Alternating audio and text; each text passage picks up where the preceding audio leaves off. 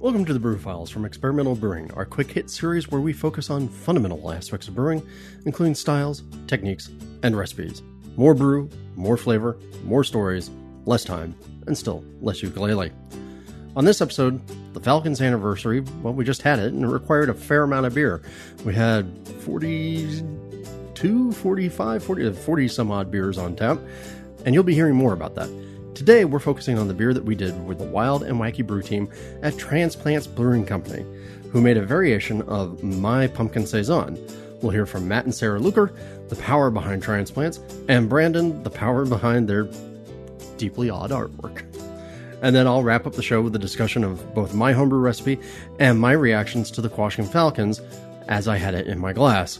But first, a message from our sponsors. Family-owned Atlantic Brew Supply is the biggest homebrew shop in the Southeast. No gimmicks, no multinational corporate overlords, and no BS. Unique ingredients from local suppliers, including malt from neighboring artisan malt house Epiphany Craft Malts and award-winning recipe kits, including the Toll, Raleigh Brewing Company's GABF-winning Imperial Oatmeal Stout. Plus, we've got pro-level equipment and the best-in-cask supply equipment from sister companies ABS Commercial and Cask Supply. Malts, extracts, and more, all available by the ounce, an on-site calculator to help you craft your best brew, same-day order processing, and guaranteed 2-day shipping for East Coast customers. Get 15% off your first order when you use the coupon code BREWFILES at checkout at Atlantic Brew Supply. Getting accurate measurements of your beer is one of the keys to improving your brewing. The Pro Series hydrometers from Brewing America will help you help your beer. These American-made NIST traceable hydrometers are accurate, easy to read, and the kits come with a cleaning brush and cloth and a borosilicate test flask that uses half the sample size of most flasks. That means less beer for testing and more beer for you. Brewing America is a small, family-owned business of husband and wife veterans, so when you buy a Brewing America hydrometer, you're not only getting a great piece of equipment, you're supporting the people who support America. Brewing America hydrometers are available on Amazon or at www.brewingamerica.com. This episode is brought to you by Brewers Publications, publisher of none other than Simple Homebrewing by two guys named Denny Kahn and Drew Beecham.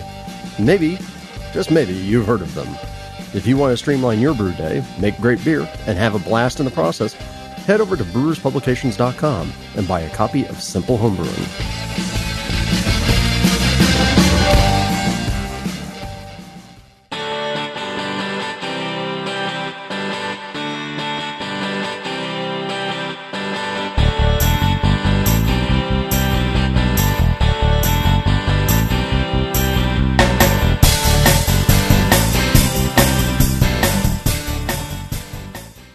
So, hey, welcome everybody. It's another collaboration time. You guys have heard by now at least one episode where the Falcons have done a collaboration beer here in the LA County area. And we are back at a place we haven't been in a while. You guys were on the podcast not too long ago or actually not too long after we launched. So why don't we go ahead and say hello to the crew from Transplants. And who do we have? I'm Brandon Singleton. I'm the art director and I help brew at Transplants. I'm Sarah Luker. I'm one of the owners and brewers at Transplants. I'm Matt Luker, other owner and brewer. And then we have one Falcons representative sitting over there in the corner. Say hi, sir. Hi, I'm Ed from the Falcons. You've heard Ed before. If you remember the Brew of the Falcon day that happened at my house the day I draped him with a Red Sox quilt, and he freaked out. I still have scars from that. It burned into me. All right, well, so let's talk the thing that we're all here to do today, because again, it's the Falcons' 45th anniversary. It's our time for a big celebration of being somehow capable of keeping a club running for 45 years in a hobby that's not exactly what I would call built for longevity. And we're doing a Saison. So why don't we talk about what the Saison is? So we're doing a Saison that's going to have butternut squash and dark brown sugar. So we wanted to go like kind of with that fall theme, but not like pumpkin spice or any of that kind of stuff. And so this is based off of my Saison Poteron, the pumpkin Saison that I've done over the years. Same concept, changed up, and then obviously that many pumpkin pies is kind of hard, or that many pie pumpkins is hard to come by. Yeah, Well, another reason we have a friend at Holland Ranch who's helping us with the cantaloupe beer, and he offered that he had some really good butternut squash that was available, and it seemed to be a good option for this. And really, at the end of the day, a squash is a squash is a squash. Yeah. And there's absolutely nothing truly special about a pumpkin as a squash, unless you're getting like a super sweet one. But you're planning on treating the butternut squash specially. Yeah, I'm going to roast them with some brown sugar in the oven, and then we're going to put it in secondary. All right, and that way we can extract all that sugar, get it in, and let the yeast go to town. And I mean, this fits in perfectly with the brewery's profile. This sort of beer. I mean, you guys are known for some really out there sort of ideas. Definitely. This kind of goes along with one that we did last year with potatoes, where we actually used the potatoes as an element of the beer for the fermentation process. So I will say, too, when we first actually got this, when Ed sent it to us, our first reaction was, oh, it's a pumpkin beer. But I guess we can't tell Drew now. Well, but the good part, the reason why I've always liked this recipe is, it's a pumpkin beer, but it's not the usual pumpkin pie approach that people do with these sorts of beers, where it's how much cinnamon, nutmeg, and clove can I add, and some powdered ginger too, right? It's like I want to make this taste like a pumpkin pie. The thing I've always liked about this was it's getting the squash pumpkin-y flavors from the fruit and the sugars and the starches, but then all the spicing is coming from the yeast. So to me, that's the reason why I've always liked this. Is it's playful. It kind of pokes a little bit of fun at the trend of pumpkin beers, but still gives you an experience. And I think it always works better. I always think that people have, I would trust you guys to play around with this sort of spicing, but I think a lot of breweries, whenever they do these sort of spice beers, since they're not necessarily in their milieu, they end up tasting like a Yankee Candle. Right. Yeah. And that's not what we want. One of my favorite things to make every year for Thanksgiving is butternut squash. So I always try to add just a little bit of sage. So that was the only note that I was thinking would maybe help this. That actually might be interesting. And it's especially something because we have that grows wild here. So we could do like a little bit of wild sage. I was going to say, LA County is covered in wild sage. The Angeles Forest is right around the corner from here. So. Well, and down where I live in Pasadena, we've got Craftsman, and Mark at Craftsman has been hiking into the Angeles Forest for years, harvesting sage from the forest and bring it down and making a triple with it. So yeah, I think sage would actually be a brilliant note with it. And just to cover the grounds, what we got going on here is we got 11 and a half barrels. Yeah, we end up with 10 at the end. So 11 and a half to end up with 10 to be able to serve to everybody. 550 pounds of pale malt, 25 pounds of aromatic, 15 pounds of C75, and then 15 pounds of white wheat malt. Yeah, this is kind of an older Saison recipe base for mine. So yeah, it gets a little weird. But there have been some changes, which is good. And then all the hoppings, Zots. So a whole bunch of Zots in this, just to give that classic thing. And then we already talked that we're going to have brown sugar and butternut squash coming into the beer later. Are you guys going to do something? Or are you going to try and split the beer so that it goes like pre-squash, post-squash, or is it all going to be squashed? Just all squash, and we're also putting like 50 pounds of dark brown sugar near the end of the boil too. Yeah, I passed by the bag earlier when we were in there, and it was like I accidentally ended up leaning my knee against it, and I was like, "What's that smell?" And I looked down. Oh, brown sugar! A big old open bag of brown sugar. For reasons of association, brown sugar will always make me think of the holidays. So I think that's most of the time the only time we ever use it. And then the big question, of course, since we're doing a Saison, and we wanted to get the spicing profile from the yeast. You guys ended up going with the White Labs Belgian Saison 1, right? The notorious finicky, strain from hell. Any plans? Any concerns? I've never used it before. It just seemed to be the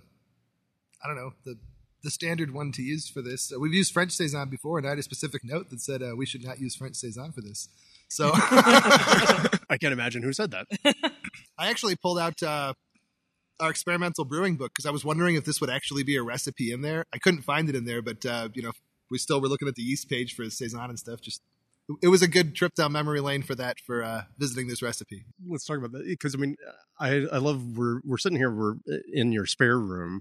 This nice little party space that you guys have, but right next door we've got the brew kettles going, and I love the fact that you guys have been open now for how many years? Going on 4. It'll be 4 in January. So going on 4. And there's still that homebrewer sense of playfulness. And we were joking earlier about like the lack of like, hard piped stuff, and it's like it's all hoses being plug it in over there, plug it in over there. It still feels very, homey to me in that way. I could look at all this gear and go, okay, I got this figured out, and I could do this. That's how we came up, and that's how we know what to do. I mean, there's things that we want to do in the future. We're always improving, just like everyone is, but totally jealous of Kip's setup, and I'm sure you guys had a much easier day at LAL Works yesterday. Right. And for people who don't obsessively follow what we're doing, I don't know why you don't. I mean, it's fun. We had a brew day, another one of collaboration brew days with Kip at LA Airworks, who has also been on the podcast in the past. And the club made, Eddie, what did we make? I don't know. I wasn't there. Well, you're useless. We made a double IPA with the Hornadal Quake East. There you go. So playing around with a couple of the trends that we've got going. Obviously, for us as homebrewers, the great fun of coming up and doing a collaboration beer is, hey, we get to play around in a big brewery space, get to have, a couple beer samples. We get to see our beer being made, and transform that idea of like, here's the thing I did in my garage to here's the thing that's being done in this huge space. That's what we get out of it. What do you guys get out of doing this? We want to pay back to our homebrewing roots. This is how we came up, brewing with you guys and, yeast ciders and beavers. So we just want to pay back to what we came up with, and all the people that were so gracious as to show us the way and let us brew on bigger things. Whatever we can do to help further the homebrew community, we're totally all about that. It's also fun because I say homebrewers usually try to think outside the box as far as new ideas, which is what we usually do. Well, I was going to say it's right in line with what you guys are doing. I mean, like when you have a Filbert beer on, you've got a guava IPA, which I think actually you had the guava IPA on the last time I was up here and we talked on the podcast. We've made that more than anything. It's like 55 times now, I think. Right, and I also love the fact that you guys had those donuts with special frosting. Yes, we just had an event. Everyone knows us for making Catbird, which is our IPA with CBD. And, of course, as of about a year ago, we can't make that anymore. We still make Bull Feathers, which is the version without it, because that's Bull Feathers. But we just had an event where we had Catbird donuts. So our friends at Monster Donuts put a bunch of CBD in the frosting, and you could pair that with Bull Feathers and have the Catbird experience. And it's very nice. But you guys are very clearly known for being playful. I'm having an actually really lovely grapefruit summer ale. And then, Ed, you've got This is the Visitor from Mars, a red IPA. Nice and delicious. And I see that you're keeping out of the hazy trend. We try to be out there, but also we don't want to be too much on what everyone else is doing, I guess. But I don't know. Hazies just aren't that interesting to us. Just if everyone else is doing something, we want to run in the other direction. Also, we want to be authentic and true to ourselves, and I want to make beers that I want to drink, and that's just not something that resonates with us here. Sometimes we have some interesting results too, because we had a sports beer that we did, and it got a mixed reaction, I'd say. And we have a sarsaparilla ale that's on right now. I was going to say, is it like 2.5%? Uh-huh. It's a soda. Yeah, it's great. It's a soda, but not a seltzer. But not a seltzer. No. And Brandon, you've introduced yourself as kind of the art director. People will see a sample of the artwork when we put this live, but trust me, you have to go and see the artwork that Transplants have. I mean, we're surrounded right now by absolutely insane murals everywhere with all sorts of crazy imagery, and some of it I kind of recognize the influences of, and some of it terrifies me. That's what I was going for, so good. Yeah, absolutely. But all of it's very, very interesting. And I know you've got a pin that's coming up for GABF. Yeah, we're doing a clown that says seltzers are meant for clowns. Now, do you have a vision in mind for what you would think the artwork for this beer would be? Originally, we were going to do the pumpkin beer, so I was going to do a jack-o'-lantern, because we're also doing our we have several fall beers coming out, so I was going to try to do something that was like, I could do the posters side by side so they work together. So it's going to be a jack-o'-lantern scaring another logo. But since we changed it up to the butternut squash, I think I'm just going to keep it the same and still do a jack-o'-lantern, but it's a butternut squash. And I don't know. That was where I was going for today. I'm going to try to sketch that out. Because I think butternut squash scaring a falcon. I like that. actually. Or a butternut squash using a falcon to scare something. Or Falcon carrying off a butternut squash. And then the butternut squash is scared. Yeah. There you go. Yeah. I like that a lot. You don't even see the Falcon. It's just the claws like grabbing into the butternut squash. This is collaboration at its finest, right? Yeah. We're collaborating on the beer, and now we're collaborating on the packaging. This is great. Well, I think it's really, I find it important to be able to work with making the beer. It makes it a lot easier to make the logos because I learn a lot along the way. Well, and it's sort of, to me, it's interesting with craft beer right now. There's a real issue we've talked about on the podcast in the past about IP theft and IP borrowing, per se. Like, people borrowing. Oh, hey, look, that looks like a Swisher Sweets label, right. Or I brought Nintendo characters on board, or Simpsons characters. So, I mean, it's got to be a great boon to you guys to be able to have sort of this in-house art all this generation, so that you can stay very, very on point with your brand and be very creative. Well, we can be really out there and do designs that I think people really haven't seen before, but also I do like pop culture stuff.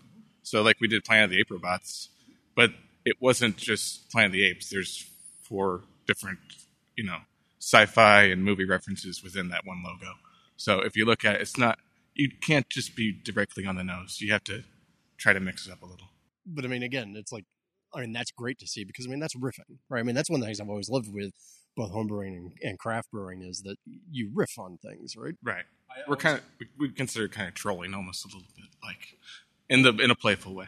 But to me, it's like it's back to that sort of pure expression of how this stuff works, as opposed to straight up. I went onto Google and I searched up, oh, hey, that's what Bart Simpson looks like, and put it on the logo, right?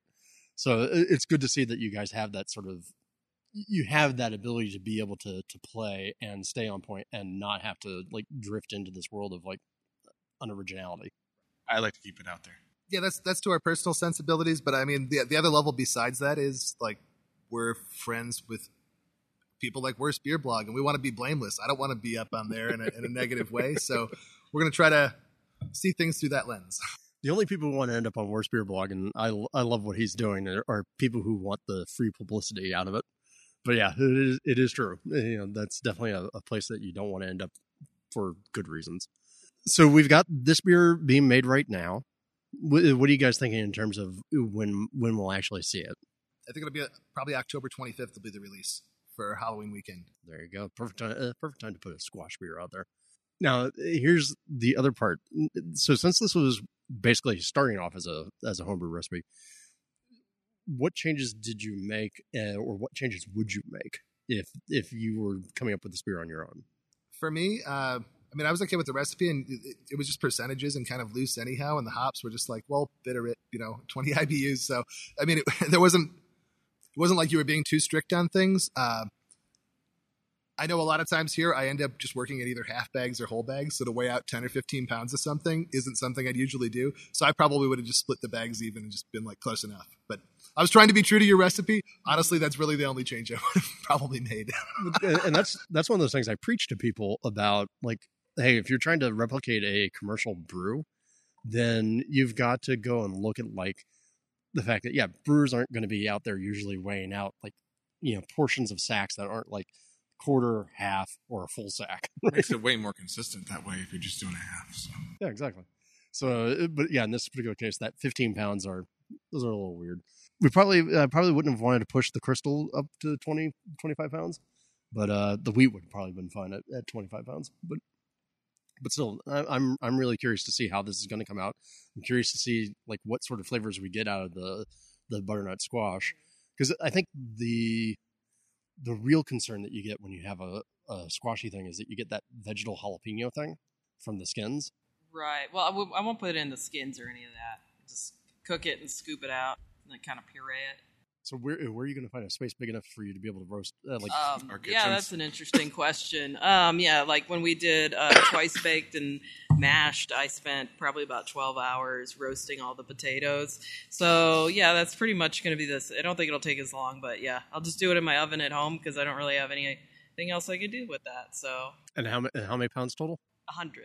100. So that's not horrible, but it'll be easier than potatoes. But, yeah. And just think of the amount of butternut squash seeds that you could have. Yeah, you could. Yeah. You could and come in and bring them into the brewery as a snack to patrons. Guys, anything else that we should talk about the collaboration? Why don't we mention why they're doing a collaboration today? Because it's the Maltose Falcons 45th anniversary party on November 2nd. And we're going to be pouring this beer there, along with all our other collaborations. Yeah, it'll be nice. We're gonna have the beers there, and I think we're also going to try and set up. A couple of our members opened up a tap room / bottle shop in North Hollywood, and we're going to try and set up a day when we can have a tap takeover there. It's going to have the spread of Falcons collaborations as well. So if people are in the North Hollywood area, you'll be able to watch for that. It'll be a lot of fun, I think. It's just kind of nifty to do this as an older club. Sounds like fun. We'll be there. Yeah, that's really fun. Well, hey, guys, thank you so much. I know we still got a beer to make, so let's get back to it and have some more fun. Prost. Let's go Yankees. That's getting edited. Absolutely. Are you allergic to the Red Sox, Ed? Is that what the problem Sounds is? like it.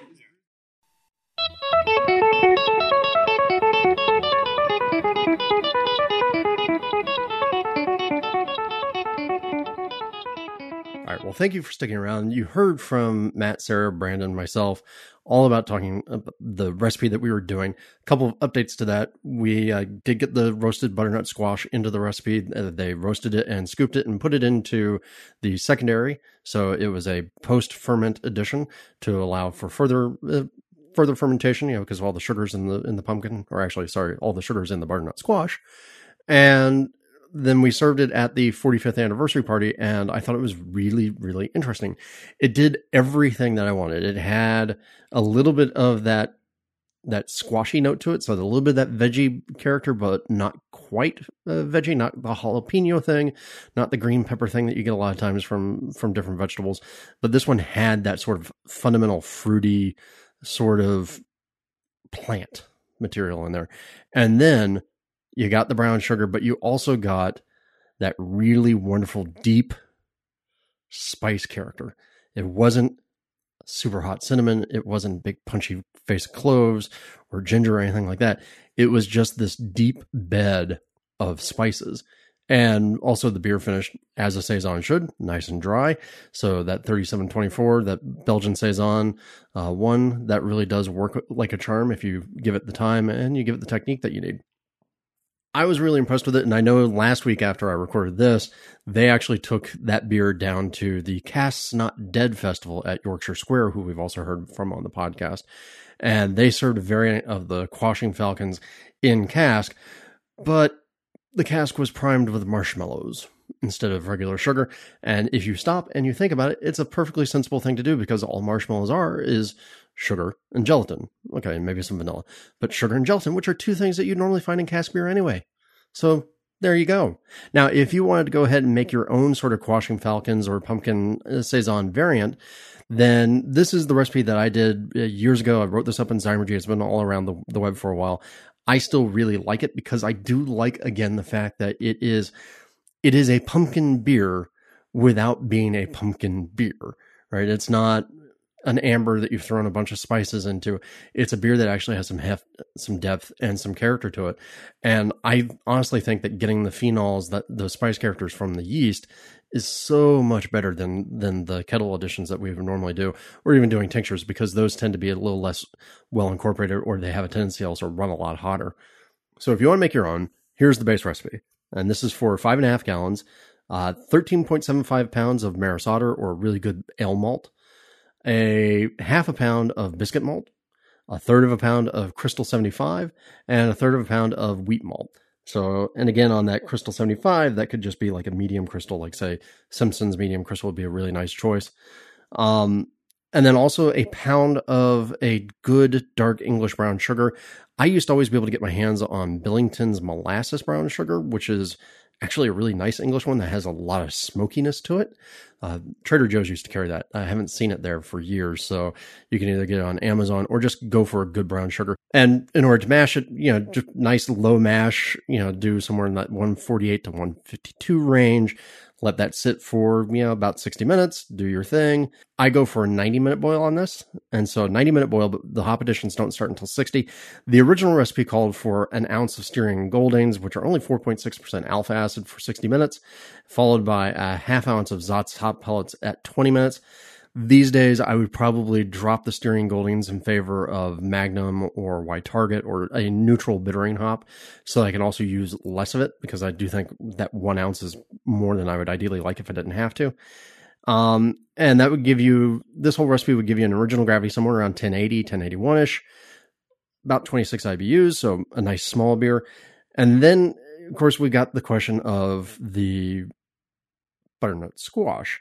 So Transplants put it into the secondary.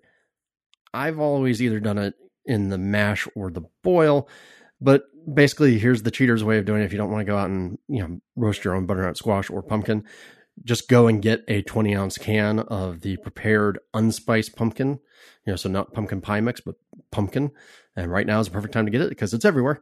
You can get one of the 1 29-ounce can. It's the bigger can of the pumpkin, and use that either in the mash or the boil. If you really want to step up your game, you can do what I've done in the past, which is oven roast it at about, say, 300, 350 for a good long while, just to sort of dry it out and turn it more into kind of a pumpkin leather, so it's a little more concentrated. You can also do that 350 with basically enough sweet pie pumpkins to get you to about 2 pounds of flesh. So you look to do that. You can either use a pie pumpkin, don't use jack-o'-lantern pie pumpkin, or in this case, squash. And again, mash or boil. Transplants obviously did it very successfully in the secondary as well. So I think you've got some choices there. And then I also like to add the sugar with only about 5 minutes left in the boil. So that way I have a little bit more maximal extraction. And don't forget, my trick is to always take a hot bag, put the sugar in the hot bag, and suspend the hot bag in the middle of the boil. Let the boil do the work. Don't bust your arms trying to stir sugar in before it drops to the bottom and scorches. Fermentation, like I said, I like to use the DuPont strains for this because I like that overdriven spiciness. And so that's why I use 3724 or White Labs 565-1. And again, same thing as I normally do with my Saisons, chill out down to, say, about 63, 64, pitch with the yeast, open ferment. So I do mine in kegs a lot of times. So that will just be the keg lid open with the PRV open, actually. So the keg lid's sealed, but the PRV is open so that the gas can escape. I cover that with foil. If you're using carboys, same thing. Just put the foil over the top of the carboy, kind of crimp it down. Don't squash it down tight. Remember, all you're trying to do is keep dust out of the carboy. Let that ferment for 3 to 5 days. 3 days at that lower temperature, just to really kind of establish a nice clean profile with that spiciness building, and then allow it to ramp up and, get it up as high as you want it to go. We're not talking quake levels here, but, these strains do pretty well, say, at 80. Some people like to take them to 90. I'm not a big fan of going all the way up to 90. 85 is usually about where I like to top it out at. And in fact, I usually just do these in a water bath. And the reason to do the open ferment, remember again, is DuPont strains have a reputation for being finicky and stalling. But if you do open fermentation, as we've shown experimentally, it seems to actually really help and avoid the stalls, so you can ferment a lot faster. After that, allow the beer to settle. If you're going to do the transplants question, then I would add the squash then. If you're not going to do it and you do it in the mash and boil, then you're ready to go. Take it into a keg and carbonate. Again, since it's a Saison, I like to have it fairly spritzy.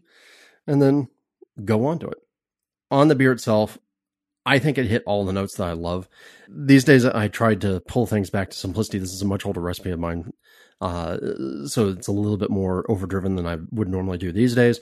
But the idea was originally to do something like a Scottish strong ale, like a wee heavy, through a Belgian lens. And there's a very long history of that. You can see that in like Gordon's Highland Scotch, Scotch Silly. There was kind of this whole trend of making, Scottish ales, because that's where the Belgians learned to make a lot of strong beers, apparently. And, remember, Duvel's yeast was originally McEwen's, and then it went squirrely.